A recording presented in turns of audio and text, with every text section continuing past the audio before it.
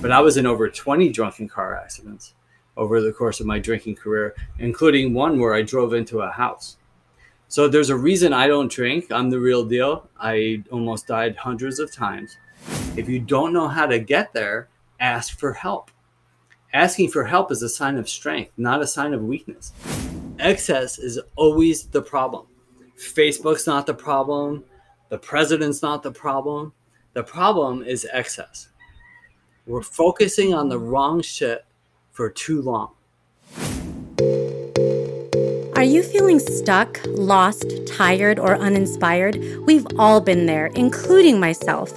I'm Coach Des, mindset motivator and lifestyle entrepreneur. I'm here to tell you that the best, unapologetic, and limitless version of yourself is yet to come. The Born Unbreakable podcast is here to inspire just that. With motivating guests from all different walks of life and around the world, their stories will empower you to unlock abundance and your unbreakable spirit. Do you need accountability? Reach out to me for a free consultation of how I can support you in reaching your maximum potential. Hey everyone, it is Coach Des here, host of the Born Unbreakable podcast, and I am launching Born a Boss Babe 90-day transformational program starting in August. And I'm looking for 18 to 24-year-old young, confident women who are ready to step up and excel in life. What is the biggest difference of somebody like an Oprah or a LeBron James? It's having that mentorship and coaching. So if you're ready to supercharge your life, hit me up, des@bornunbreakable.com for more details. Welcome to the Born Unbreakable podcast. I'm your host, Coach Des, and I have a special guest with me today who's up bright and early and is actually up really early. What time do you normally wake up, Dennis? I wake up early, between like 4 and 5. It depends. But, remember, there's a difference between waking up and getting up. Those are two different things. So yeah, I'm always up early. I go to bed early. I get up early. It's a process. Yeah. You get up, you wake up, and then you do the process of getting up. Well, I'm excited to have Dennis Berry on the show today. He's a life mastery coach. He's been doing amazing work worldwide for over 15 years and has an incredible story to share about addiction recovery, and he helps so many people. And I was just so enthusiastic about having him on the show because of the message, the story, the impact that he's going to have. But I wanted to mention, because we'll get into it, I love this, is that he has a best-selling book called Funky Wisdom, a practical guide to life, and is a podcast host, just like myself, of the Funky Brain podcast. Yeah, the Funky Brain podcast. Freaking awesome. Yeah. Anything with the word funky in it? I mean, does it get any better than that? I love it. Well, it came from years ago, early on in my recovery, sobriety, whatever you want to call it. I used to go to 12-step meetings a lot, and I would just talk and just say stuff, because I was so lost and confused and full of fear and insecurity and frustration and anger, just like everybody else. And I would just talk, and they were like, "Oh, Dennis has funky brain again." And so that's where that came from. And I was going to call my book Funky Brain, but I like Funky Wisdom because it implies growth of some sort. And well, there's funky wisdom in your funky brain. Yeah, and so, but I love Funky Brain, so I called the podcast the Funky Brain podcast. And now actually we're even moving into like a Funky Brain business podcast too. So I like the funky. I'm the funky guy. I'm a groovy, funky dude. Yeah. I dig it. I think it's catchy. I think it is definitely something that catches someone's eye and would make them be lured into the goodness, that I already feel those vibes. And I felt it, as soon as we connected, and even just the way you communicate, I think is incredible. But Dennis, tell us your story. So, talk a little bit about your background. And I also want to just start with saying, anybody who is tuning in that has faced addiction, at any point in their life, or has a family member that has faced it. This is something that is serious. It's something that is difficult that people go through. I think it's very vulnerable that you're willing and open to share your story, because I do think in that story and that learning, there's power, there's growth, and there's influence for good. So I just wanted to, acknowledge that. I understand the difficulty, and if you're here and you're recovering, or you're still on that journey, I definitely applaud anybody who has made that commitment to, go on the journey. But tell us your story. That was really well spoken and really true. And I love the name of the podcast, The Born Unbreakable, because I really think that we are. Some of us just need a little more guidance, and that's why I do what I do. And so to give you the Cliff Notes version of my story, it goes back to when I was 5 years old, and I'm 50 now, so it goes back quite a way. But it goes back when I was 5 years old, and my grandmother said to my mother, "He worries like a little old man." So I was 5 years old and already full of the fear and the worry, the insecurity, the anxiety, everything that all other kids and a lot of adults are full of, except I never really learned any healthy ways to cope with that. So if you fast forward 10 years, I was 15 years old. I took that first drink, got stoned, and I was like, and it was just a relief. And I was like, wow, I don't have to feel that way anymore. I don't have to feel anything anymore. So I went down that path for 15, 16 years. And it was, and again, this is the Cliff Notes 5-minute version of the whole story, involving a lot of financial problems, health problems, relationship issues, complete destruction of my life. Whiskey, cocaine, cigarettes. I was stoned for 15 years. I created a life where I could just hide because I couldn't figure it out. And what I've come to learn, I got to this point when I was 31 years old where I finally lost my job that I was really proud of, because I was a ski racer, ski bum kind of guy. And I lived in mountain towns. I transitioned everywhere. I became a chef because I needed to work to support my habits. And I got to ski during the day and I got to work at night. But my whole life was set up to avoid. And I did that for a really long time. And at the end, I was able to move out of the mountains down to suburbia, down out in Denver, Colorado, and where I stopped skiing and I stopped doing any activity, and I put on lots of weight and I kept drinking, and I was just a mess for those last couple of years. And I got to this point where I had a job I was proud of, but I couldn't stop drinking. And I eventually lost that job after a really gnarly car accident where I almost died, where I rolled coming down the Rocky Mountains 3 times doing 75 miles an hour with blood coming out of my head. And I drank for 6 months after that. You would think that would have caused me to stop. But I was in over 20 drunken car accidents over the course of my drinking career, including one where I drove into a house. So there's a reason I don't drink. I'm the real deal. I almost died hundreds of times. And who you see here today speaking, or if you're listening to me, I am not the same person that I used to be. And that's why I do what I do, is because anybody, if I could do it, anybody can. I think we're all born unbreakable, but some of us just need a little guidance along the way. And that's why I do what I do. But what happened was when I lost my job, it really hurt. And it was a sales job. It was my first real business adult kind of job.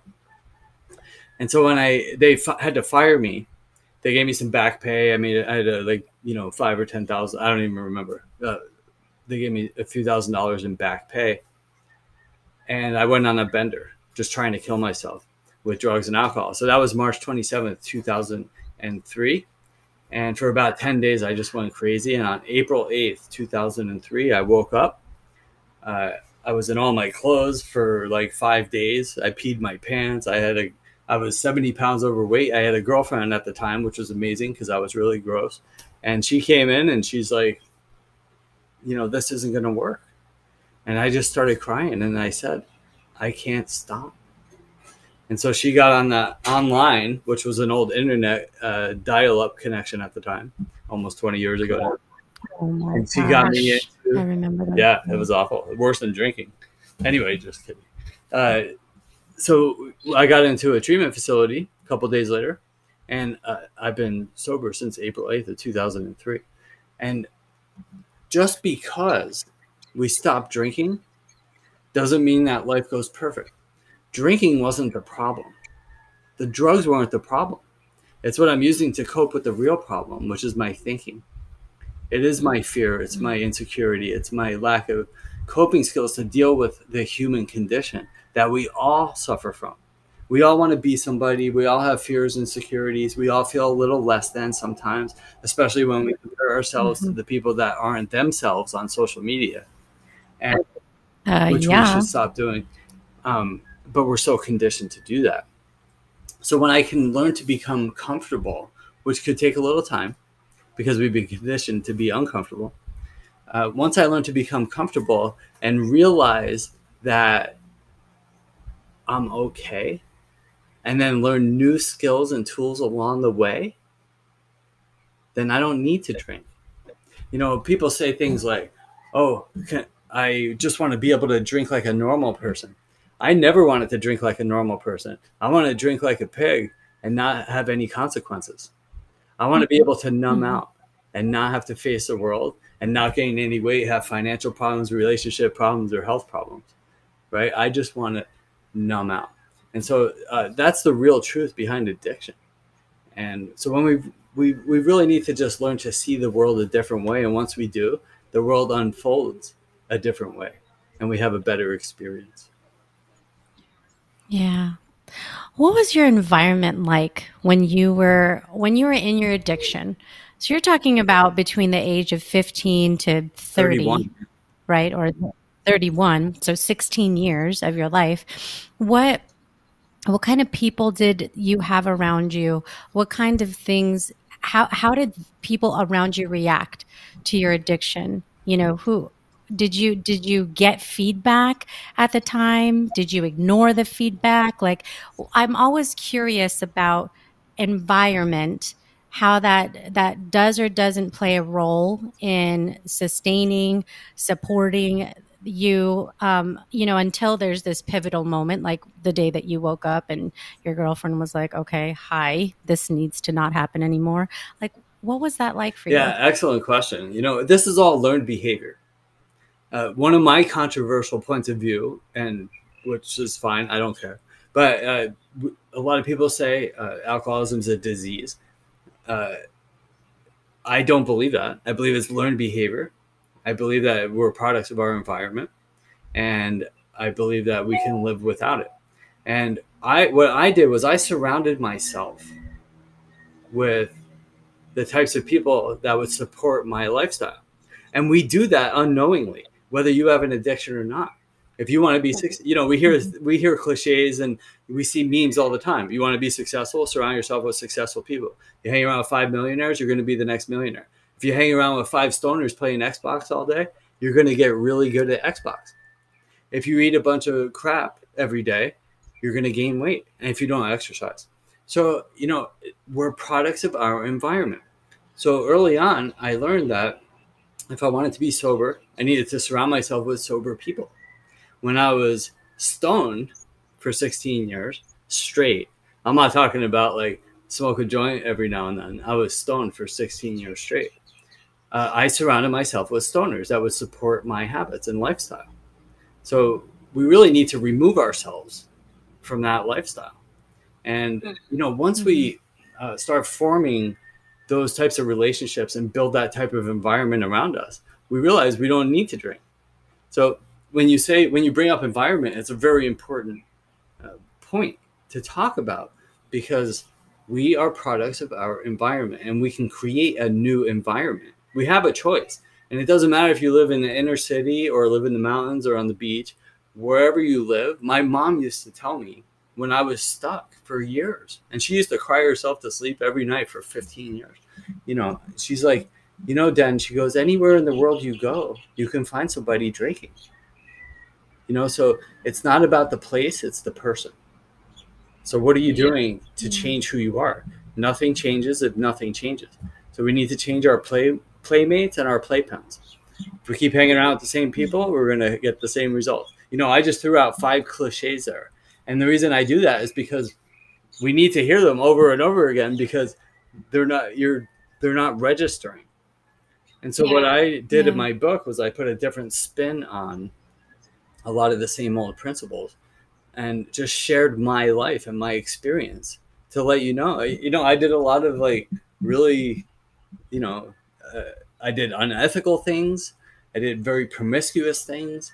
And I did a lot of things that I'm not necessarily proud of, but I'm also not ashamed of, because it's my past and it doesn't define who I am. There's things that happen, and I don't have to hide or feel guilty or ashamed of anything that I've done. And if I speak openly about it, maybe it'll help people that are going through that right now. And that's why I do that. Yeah. And you talk about the human condition, and that is the human condition. All of us walking in the world trying to figure stuff out. And sometimes we don't have it figured out. And as we put ourselves in environments and around resources that can either, help or hinder, that's going to dictate, a lot directionally about where we choose to go. So I'm very curious about if you think of going back to 31 years old, and that was you woke up and you made this decision to change your life. How difficult was the transition of going from a person that woke up every day and just had a festival of whatever it is that you want to going, okay, I'm not going to do this anymore? How was that first, when you think about that first year? Yeah, a festival of misery. That was a interesting term that you said, festival. Another great question. Again, what we need to realize is we really need to get to this point, which took me about a year and a half. It's interesting you threw out the year time frame. It took me about a year and a half to realize one day that it's not about not drinking. It's about growing up and looking the world in the eye and being honest and accountable and willing to make changes in your life. And that takes a little bit of time. And through that time, there's going to be frustration. And the reason most people fail in sobriety is because we don't change the way we think, and we don't change our actions and our ideas, or surround ourselves with successful people. So what happens is we say, and this is what I'm sure you've experienced and seen, whether it's with friends, spouses, loved ones, whatever, I'm going to quit drinking today. I'm going to quit getting stoned today, whatever. I'm going to quit watching porn. We always talk about addictions. We think drugs and alcohol, but drugs and alcohol are actually like 5 and 6 on the list. There's Starbucks, porn, watching 8 hours of Netflix. These are all distractions. Our iPhones, these are all distractions from gambling. These are all distractions from living, right? Addiction is like a dirty word that people throw out there that everybody's afraid of. But drugs and alcohol are way down on the list nowadays. But when we realize that the distractions are keeping us from living, then we can start to eliminate some of the distractions. But that first year was difficult. And people say, I'm going to stop drinking today. And then they do the same things. And then 2 days later, life kicks you in the balls, because that's what life does, or in the gut for you. And life does that. And we say, I don't know how to handle that. So I go right to my conditioned response, which is drinking, or getting stoned, or watching porn, or gambling, or doing something to not have to feel those feelings. That's what's really going on here. And when you really start to understand that, and that, you listen to somebody like me or thousands of other people that say the same things. If you don't connect with me, find somebody you connect with and ask for help. That's it. If you keep going down the same road trying to figure it out yourself, you're going to continue to stay stuck or even backtrack. It doesn't get better. It gets worse. So if you follow me on social media or anywhere, what I say is all the time is I talk about motivation, inspiration, success, business, all types of things. And what I say is, if you don't know how to get there, ask for help. Asking for help is a sign of strength, not a sign of weakness. It says, I don't understand how to get there. So I would rather ask for help and get there in 5 minutes instead of than wasting the next 10 or 20 years of my life trying to figure it out on my own. So that's what the first year, the reason I do what I do is to knock off that first year. If I could pull somebody through and just say, look, here's what's really going on. You don't have to bang your head against the wall anymore. You don't have to ruin any more relationships or your health, or you don't have to ruin your finances anymore. I'm going to show you a couple of things that are going to give you a shift in your mindset and radically change your life now. Or maybe in a month from now, things will start to make sense. But it's way better than 15 years. Yeah. I mean, and it's incredible that that you are here to tell about it. When you say that you've almost died, over a dozen times because of the everything that you've been through, it's a miracle. So, it's so funny you brought that up. And this is not funny. It's actually sad and tragic. I stopped drinking. It was 6 months after my sister's wedding. So they have their 20-year anniversary coming up. I have my 20-year sobriety coming up on April 8th. Their 20-year wedding anniversary, is in less than 2 weeks, right? September 13th or something like that. So we were talking about it. It was a wedding on a beach in New Jersey, because that's where we originally grew up. And people flew there from all over. And the week before was a disgusting, treacherous mess of partying and drugs and alcohol. And 4 people that were either in the wedding or in that party that week are dead from drugs and alcohol. And one of them's paralyzed and has been for I want to say 17 or 18 years. And all from drugs and alcohol. These people were in that clan that we were part of. So this is very serious. This isn't Dennis dramatizing things to sound good on a radio show. This was my life. That's where I was headed. Yeah. And people are dead. They're not here to celebrate. And young. The most recent one was maybe last year. So he was like 47. A lot of them were in their 30s. Oh my gosh. Yeah. So barely lived. I mean, it's very serious. It's a life and death situation. And when you say I died a dozen times, I almost died hundreds of times. Yeah. They said in rehab to write down how many times we think we drove drunk. And I think it was about 3,000 times. And I'm not talking like I had an extra beer at happy hour. I'm talking about like close one eye to stay on the road drunk. So. And it's amazing. And I'm sure just, you saying that, I have to imagine that it's amazing you're here, but then also that, was there ever a time that you hurt someone else, like in an accident or something? Another great question. So I am incredibly blessed and fortunate. So I did once hurt somebody who was in my car. We rolled, but no, I never killed anybody else. I should have been in jail. Now, I lived in a very rural area in Northeast Vermont for a long time, for most of this, my drinking career. And I was lucky enough to be able to be removed from society. And it was a long time ago. Whereas nowadays, like when I drove into that house, I ran away. When I used to roll my truck, and then I lived in a very rural area, we would roll it back over. Because this would be like 1, 2 o'clock in the morning. And then I would just drive it home and put it in the garage. And I would wake up with dry blood on my head going, what happened last night? And try to piece it back together.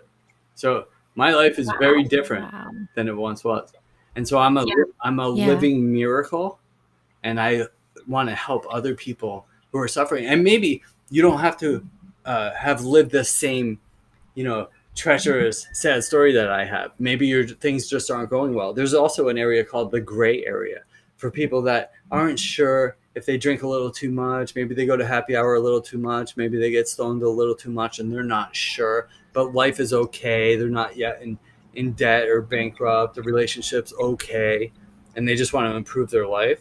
there's always room for improvement, but you can also always slide backwards into that pit when things start getting uncomfortable if you don't have healthy coping skills. Yeah, that is so true.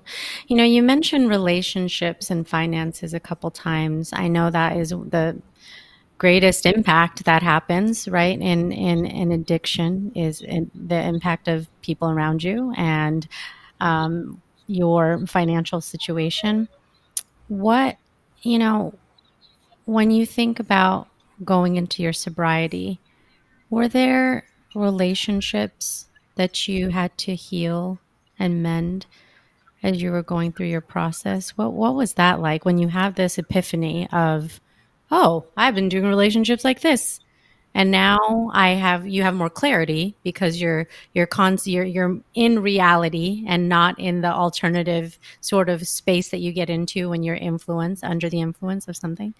What was the relationship journey for you like as you gained your sobriety? Yeah, beautiful question. To start with, we always have it's kind of a joke, but not really. But it's always the two biggest stressors in life: finance and romance. Those are the two big ones, and they drive us to all those other distractions we've been talking about.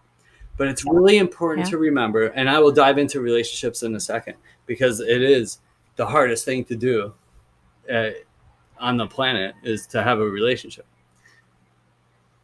And a relationship with ourselves even, right?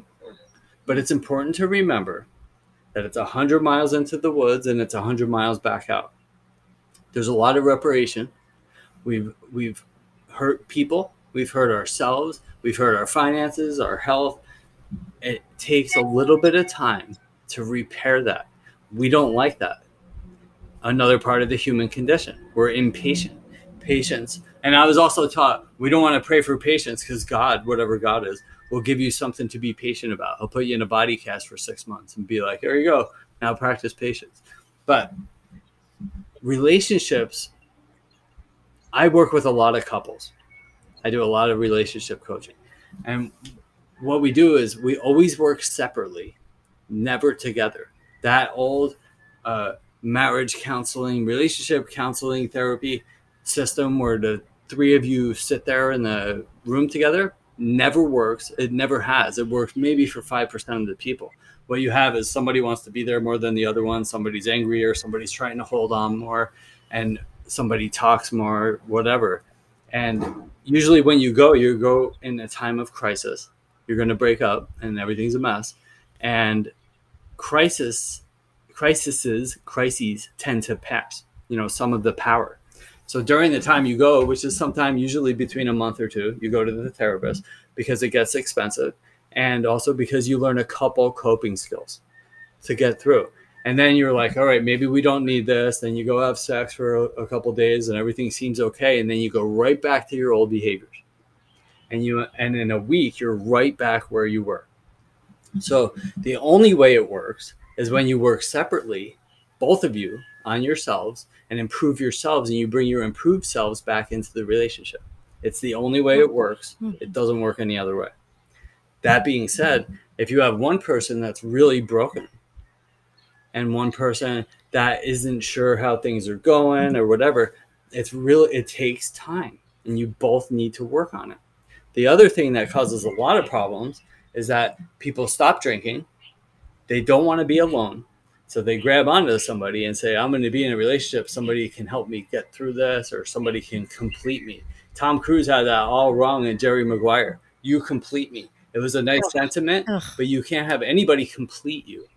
You need to be complete. When you have two complete people that come together to share their lives, then you have a good relationship. When you have two empty people that meet on Tinder or wherever you meet that are both lonely and codependent people trying to fill the void, then that's how your relationship goes, right? And you're never filling the void because there's always a new void.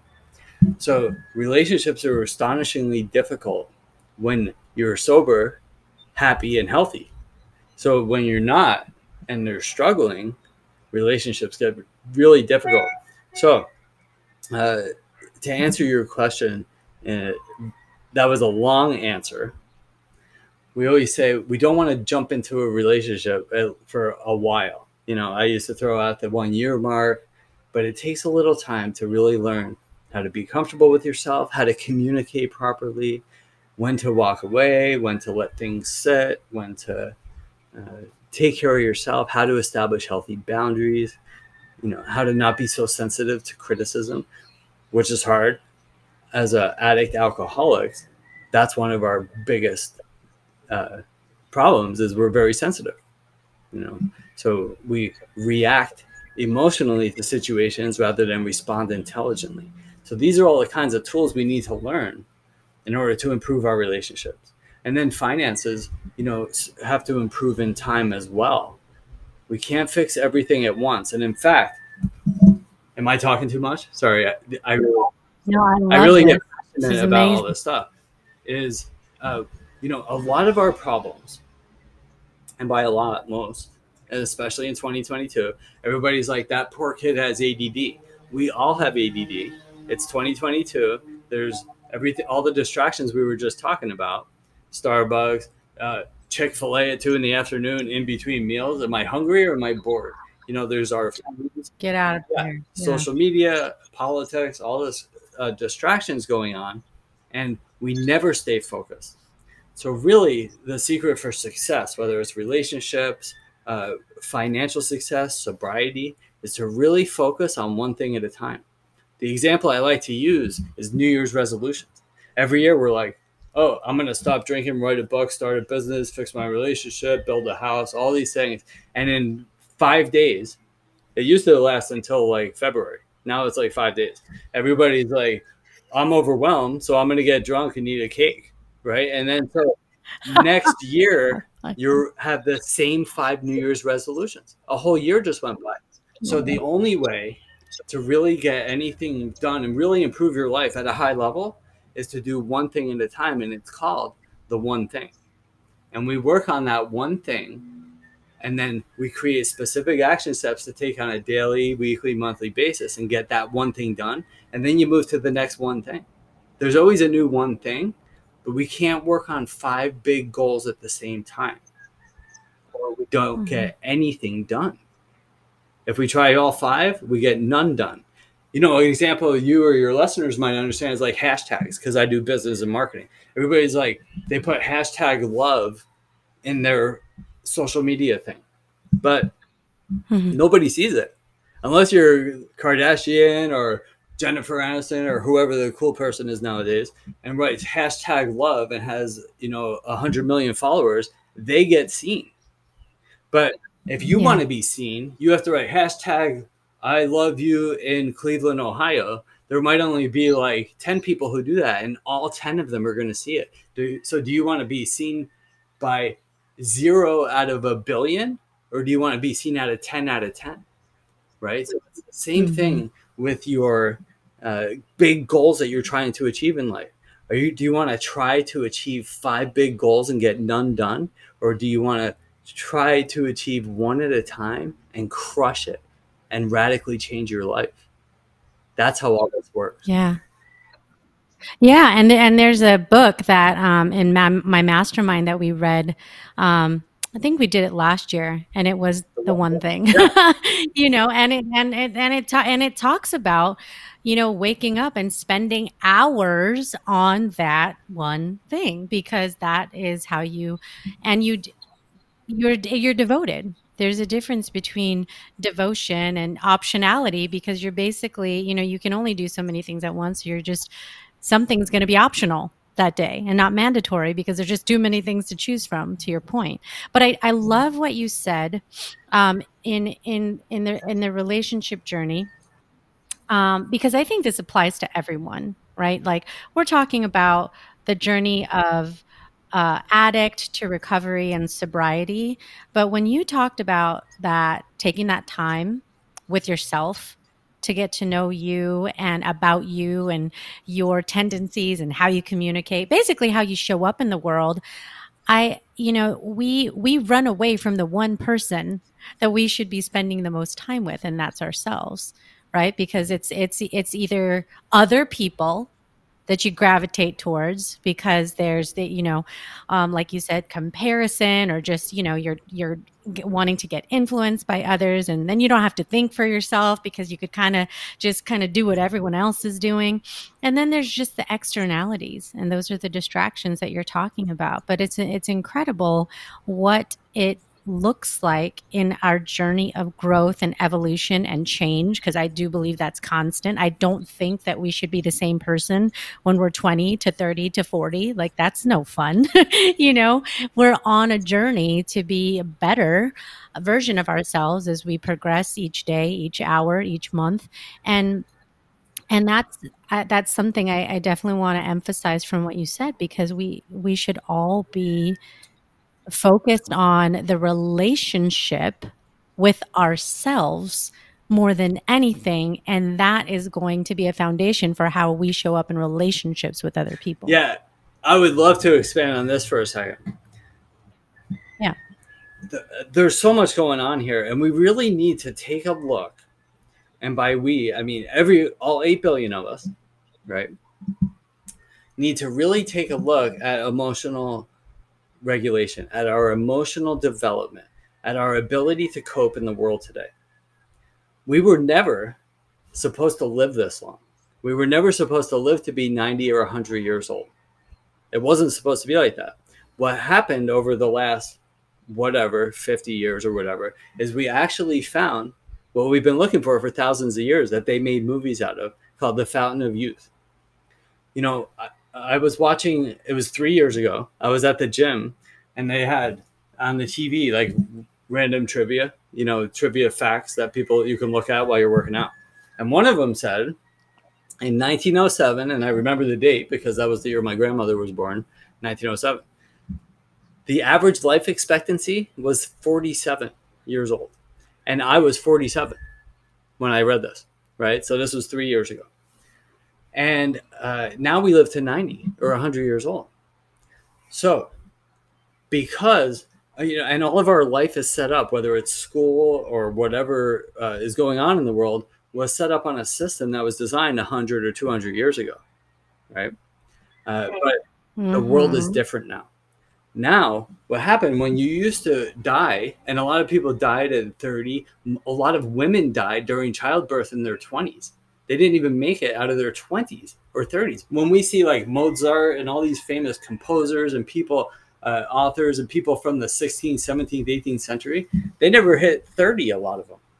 So now that we live so long, we live through traumatic situations in our lives, like multiple divorces, health problems, watching family members die, and we don't process any of it, and it builds on top of itself. When you died when you were 30 or 40, it was like you can cope with it for a couple of years, maybe you drink too much, but that's all right. At 40, you're done. That's it. But if you're going to live to 80 or 90 and not process these things in a healthy way, and learn how to cope and not carry broken relationships into new relationships, you're going to continue to suffer and not enjoy the next 30, 40, 50, 60 years of your life. Does that make sense?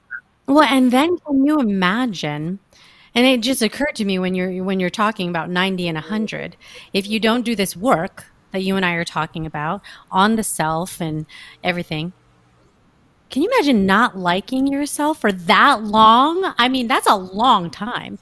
That's too much. So if to me, it's imperative, if anybody who's listening, has any doubt in their mind that says, I have not spent the time with myself. I have a lot of questions that I haven't answered, and we do this. And we live in a society too, where we're so focused. And I've been reflecting on this a lot because I'm working on a book and you've worked on a book. So I think, that journey of doing so, you pontificate a lot because you're putting something out there into the world. And one of my, thoughts was just around that, how just time being so short. I mean, as much as we live to the 90 and 100, it's like it goes by so fast and there isn't time to waste. So if we're going to be here, we're losing time right now. Just you and I talking, seconds are going by, minutes are going by. And,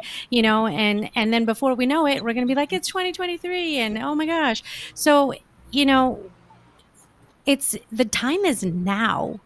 The time is now. And, the blessing that we've been given, and it's kind of the blessing and the curse, because as much as there's the distractions that you were talking about, like this internet and social media and all this stuff, we can also use it to our advantage, because we have information and access to resources unlike ever before at our fingertips. And honestly, so much of it is free. Listening to this podcast right now is free. This information that's being provided, that's being gifted, I would say gifted, because there's wisdom here. There's something to learn from. This is a commitment that you and I are making because we care about helping people. This is free. Like this, I wasn't listening to this stuff when I was growing up. I wish I was, but that just wasn't the thing. You were doing the old school with the books, and that's still great today. But now the speed and the acceleration by which you can grow is that much faster. You can open a book, you can listen to a book, you can listen to a podcast, you could watch YouTube. I mean, it's endless. And so that's one of the reasons too. I feel like there's not an excuse to not do the work. Yeah. And then the distractions. The thing is, like, the information is available. Half of it is crap. So you really need to be able to discern. And I love that word discern, is the ability to see what's actually occurring or what's actually going on versus what's made up or what's bullshit or what my brain is telling me. If you can have a clear mind and really weed out the crap and find some good, useful information, and then focus on it and get it done. Because there are, are you on Facebook? No, I'm on Snap and Instagram and TikTok. Well, I mean, even if you're just kind of like social mediaing, you can't do three, right? Really, we want to focus on one thing at a time. If you find something relevant, like working with a coach, reading a blog, listening to a book or a podcast, just do that. Try that. Try not listening to a podcast while you're driving or working out or doing all these things that you need to focus on in different angles. Sit down. This is where meditation comes in. Extreme focus, laser focus. Sometimes do that. If you want to work out and listen to your podcast, do that. If you want to drive and listen to a book, do that. Those are great things to practice too. But if you find something that you really connects with you, that you connect with, dive into it wholeheartedly and turn everything else off. Turn the notifications on your phone off. You don't need it.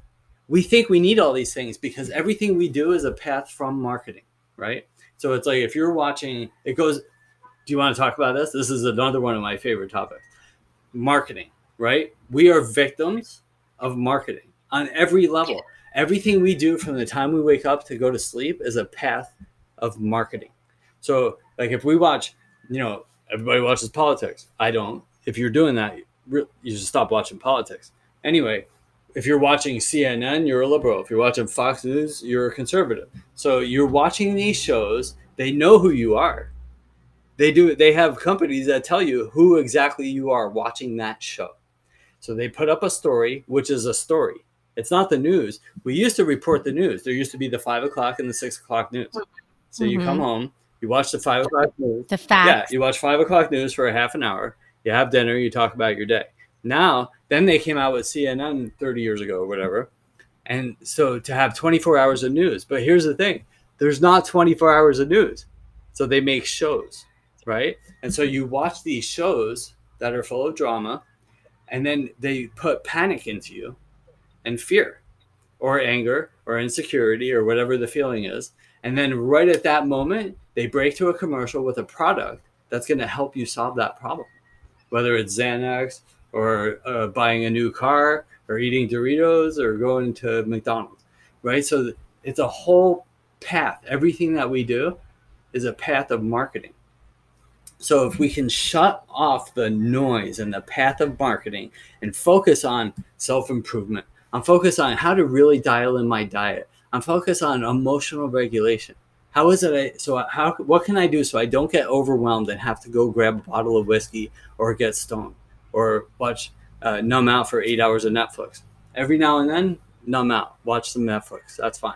But if you're doing that 4 days a week instead of, getting a job or improving your circumstances, like getting a new job or starting your business or doing what you really want to do that you don't know how to do, and instead of researching how to do and figuring it out and learning something new, you're watching 8 hours of Netflix.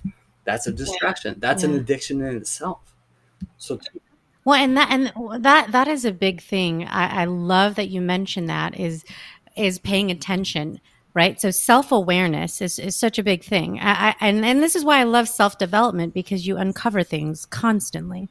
When I had read the book, or listened to the book rather, Everything is Figure Outable by Marie Forleo, she had talked about, this exercise of writing everything down that you do. And there's a lot of different folks that do this, and you do this for at least a week, and okay, so I ate breakfast, this is what I do. And be honest with yourself, not like what you wish you were doing, what you're actually doing. When you go and reflect on that, I mean, just like your screen time, right? That actually measures it for you, but the rest of our life isn't measured like that. But technology is measuring quite a bit. Like, how much did you exercise? How much did you sleep? How much screen time did you have? So there's actual measurements that we're getting from our devices these days. But if you do it the old school way, I mean, that is an honest look at how you're spending your time. And if you are spending a substantial amount of time doing Netflix and hanging out and do this other stuff, there's probably a shift that could be made, in the direction of investing in yourself and some other things. But, to your point, there is a balance there. It's not saying have no fun, don't do anything fun. It's, if everything is a stream of drinking and Netflix and all these things, then that it's probably skewed. Yeah, the problem, and this is a great way to look at it for people that are not understanding, that might be listening to this. The problem is not sugar. It's not weed. It's not alcohol. It's not any of these things. It's not Netflix. It's not McDonald's. None of these are the problem. The problem is excess. Excess is always the problem. Facebook's not the problem. The president's not the problem. The problem is excess. We're focusing on the wrong shit for too long. And I love what you said about writing. Writing should be integral to everything you do. If you don't want to write down everything you're thinking and doing all day, just put it on your calendar. Everybody has Google Calendar. Put it on your calendar. So I have everybody and my clients, especially the people that are unorganized, disorganized, write down your schedule for the week, right? At the end of each day, go back and write down what you actually did. It's not, you don't have to reflect too much. The day's not that long.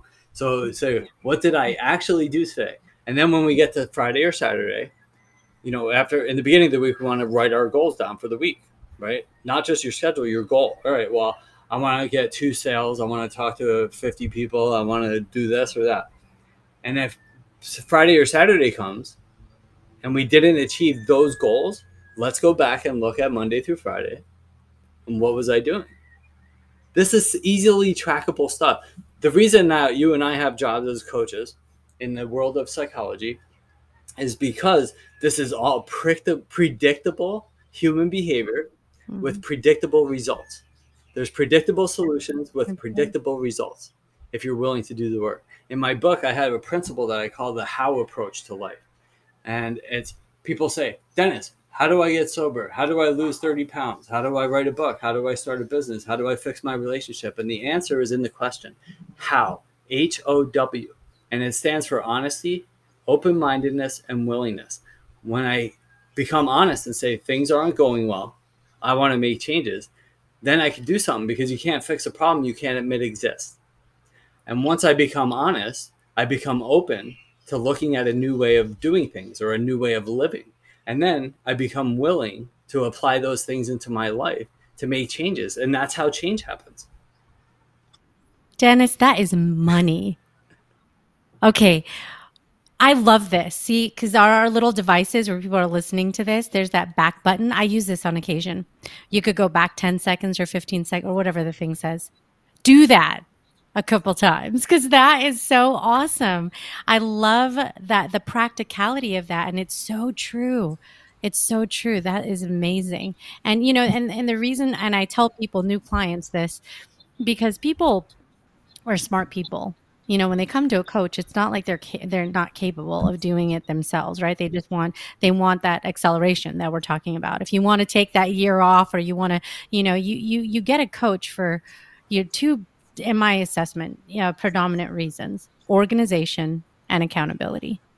Because you need to organize your shit, which, like you said, there's a lot of chaos, and, you know, we're all victim to it. Even people who do this type of thing for a living, you know, we need to get our stuff in order every now and then, and you know, try different things, because sometimes, you know, you need to do that. You need to change things up. And accountability, it's like sometimes you tell yourself, yeah, I'm going to do this, and it's just easy to let yourself down and say, yeah, tomorrow's fine. Next weekend, next month, you have a coach. They're going to ask you if you got it done. They're going to be there to say, how did that go? How do you feel about that? What were your results? Oh, you didn't do that. Why didn't you do that? I mean, you know, so that's really what it comes down to. That human condition. We're conditioned to repeat our patterns. Yeah. It's not easy. Well, change isn't and we easy. live in a microwave world. Everybody wants everything done for them and fast, you know. And yeah, and now it's instant gratification. You order, you push the button, you could get your order today. There, you know, when you have the option when you're ordering something, well, besides food, I'm talking about, like, you know, a product or something. It's like you can weed out. There's all the little buttons you could push to be like, yeah, I want same day delivery. Oh, I'll pay a little extra because I actually want it out between 1 and 3 instead of, you know, 6 to 9. I mean, you literally can have what you want now. And that's the reason why, you know, we have this psychological process that goes on, because there is more of this world of instantaneous. And to your earlier point, when we first started, patience is just not something that we can appreciate. Oftentimes it's like, waiting. It's just not. I don't want to wait. I want to know. Well, right? What we see on Instagram or wherever you're spending all your time is we see successful people, right? Or at least appearingly so. But the truth is, when you see whoever your success hero is, Oprah, Jeff Bezos, Elon Musk, whoever your success hero is, those people have been working for decades, right? And they've endured failures, rejection, heartache, people dying around them, all kinds of the human condition we've been talking about. And the way that you see them now is not how they started. Jeff Bezos, Amazon started as a used bookstore in his garage. That's how Amazon started. Now they own towns that host servers for Facebook. And now he owns Whole Foods, right? And a space program. I mean, so it started as a used bookstore where people sold their used books. He didn't even have any products or services. So how we see people is not how they started. And people don't realize that we have to start somewhere, and it takes time to get where we want to go, whether it's weight loss or sobriety, successful relationships, communication skills, you know, a 6 or 7 figure job, whatever it is. I want to make $1 million a year. That's great. How much do you make now? Well, I make like 30,000. So you're not qualified right now to make $1 million. What if next year we can get you to 60? Then we doubled your income, changed your circumstances. Wow. We'll keep the $1 million there. That's an umbrella goal. But let's start working on improving your life and make it so you're capable of making $1 million a year and handling it. That's right. Yeah, and handling it. And that's the thing. And I have these conversations with people all the time, is like, oh man, if I just knew this, then that would have happened at this time, and I'm 5 years behind. Or, you know, people are constantly in this thing of like, I'm behind. You're right where you need to be. You're right where you need to be, because guess what? 5 years ago, you probably weren't ready for that.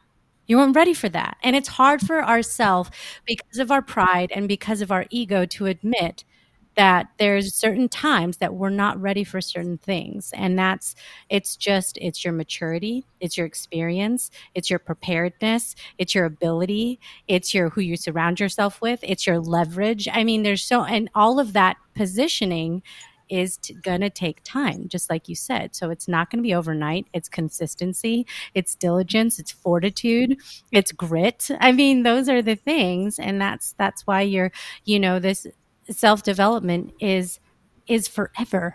It doesn't end. It's not like, the same thing as, okay, you went to college and it was over in 2 years, 4 years, 6 years, 10 years. This is life.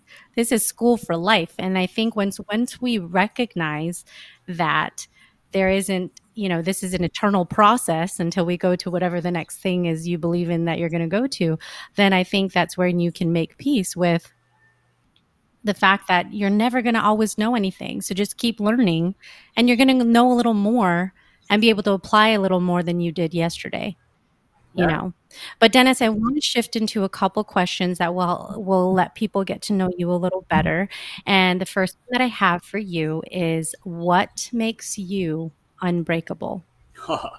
Yeah, because I'm here. That's what makes me unbreakable. You heard my story, my sad, painful, awful story, which I talk about openly, just so people know that if I'm here, whatever you're going through, you can be here too in 5 years, 10 years, 20 years, 60 years, that we all can. Yeah. So, I mean, that's what makes me unbreakable. I'm going through a tough time now, and I have a coach. I have like 5 mentors and coaches that I talk to on a weekly basis. Long conversation, long, deep, intelligent conversations. And I write, I read, I exercise, I drink lots of water, I don't eat too much sugar. And that, when I take a very holistic approach, both to my coaching and also my life. Holistic is a big buzzword that gets thrown around. All it means, it doesn't mean spiritual, it doesn't mean anything. Holistic comes from an old English word with the root of whole, H-O-L, meaning whole. That's it. Now we spell it W-H-O-L-E in the world of English, but all it means is whole. It means if I want to stop drinking and be happy and have a successful life or business or whatever, it's like, I watch what I eat, I drink lots of water, I exercise regularly, I talk to people, I expand my knowledge, I read, I write, and I meditate. When I do those things, my life improves and I become unbreakable. Yes, I love it. Okay, what's something that is on your bucket list? You know what? My life is incredible. If you saw my life right now, you would be amazed. But what is my bucket list? I don't know. I mean, I'm incredibly blessed. My bucket list is just to be content when I die. It's to be peaceful and happy. I live on a remote island in the middle of the South Pacific. I swim with sharks and stingrays every day. I go hike up volcanic mountains. My life is full and complete, and I don't need or want for anything. I'm very content in my life. My bucket list, I just want to be healthy for the next 50 years. My first 50 it's quite a story. So. Yeah, absolutely. I can get down with that. That is amazing. Okay, what is a self-limiting belief you've had to overcome? Yeah, that's a daily process. Yeah. It's always the same. I'm not deserving, I'm not good enough. But again, we all have these limiting beliefs that we have to navigate through on a daily basis. And we do it with that holistic approach I just talked about. I wake up, I go, I have some imposter syndrome. I have some, I'm not worthy, or I have some insecurity, or I have some fears. Every day I have limiting beliefs. And every day I redirect my thinking to realize that that's all just bullshit. These are thoughts, not realities. Yes, absolutely. Okay, what about a superpower? What's a superpower that you have, something that you're proud of? My ability to listen. Yeah. Now, during this, I was talking a lot, but for the most part in my coaching, I listen. Yes, I know that's true. It is a very important skill for sure in coaching. Okay. If you had to give one last piece of advice to anyone listening, what would it be? Don't ever lose your sense of wonder. Continue to learn. Ask for help. Those are all related to each other. I get asked that question on shows, radio shows, TV, all the time. I had a kid ask me like 10 years ago or so, Dennis, if you can have one piece of advice for a kid starting out, he was like early 20s, just had a kid, what would it be? And I say, continue to ask for help. It's like when I think I know the rules change. And that's where fear comes from. That's where stress comes from. It's usually because the world changed and I didn't change along with it. So I need to ask for help. We live with Google Maps and Waze and all these things. There was a time, and it wasn't that long ago, we didn't have all that shit. So I had MapQuest. I'd look at the odometer and go, okay, it's about to hit 3. Okay, I think I'm going to make a right here. It's a landmark. I mean, it seems archaic thinking about these things. I mean, imagine even way before our time. Anyhow. Yeah, so stop and ask for directions. Ask for help.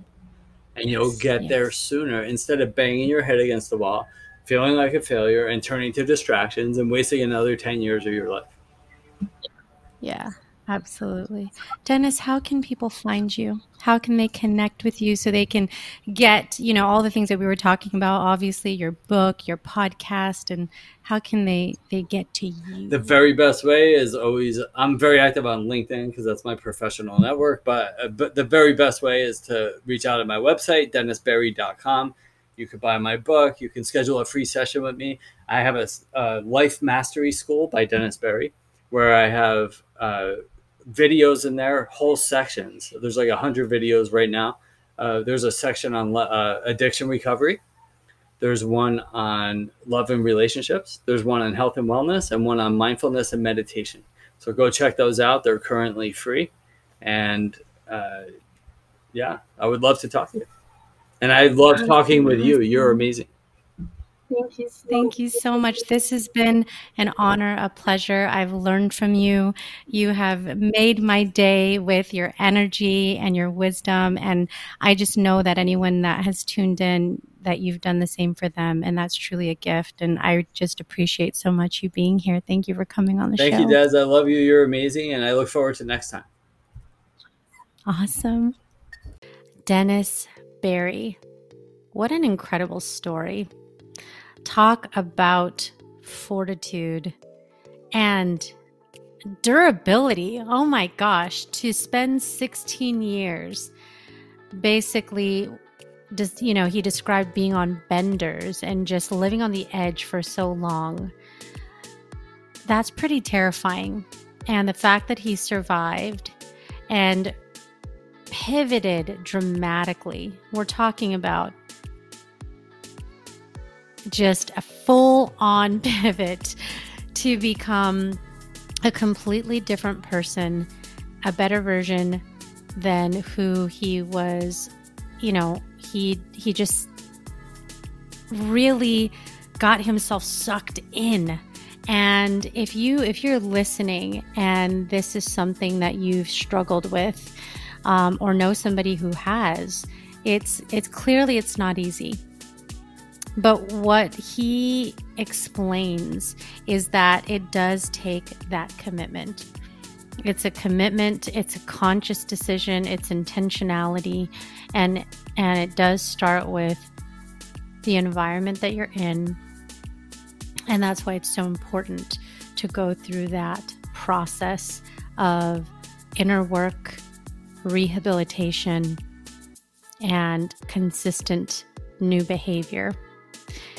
Sobriety, I can only imagine, is challenging at first, just like he described. But wow, how powerful it is to see yourself truly go through a transformation. It's just so remarkable. What a wise man. Wise.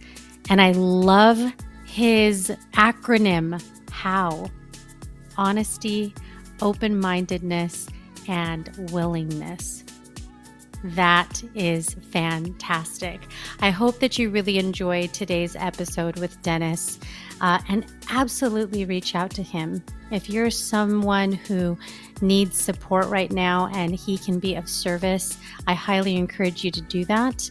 All the information is in the show notes, so you could just go there and click on his website to learn more and connect with him and get access to his resources like the podcast and book that he does.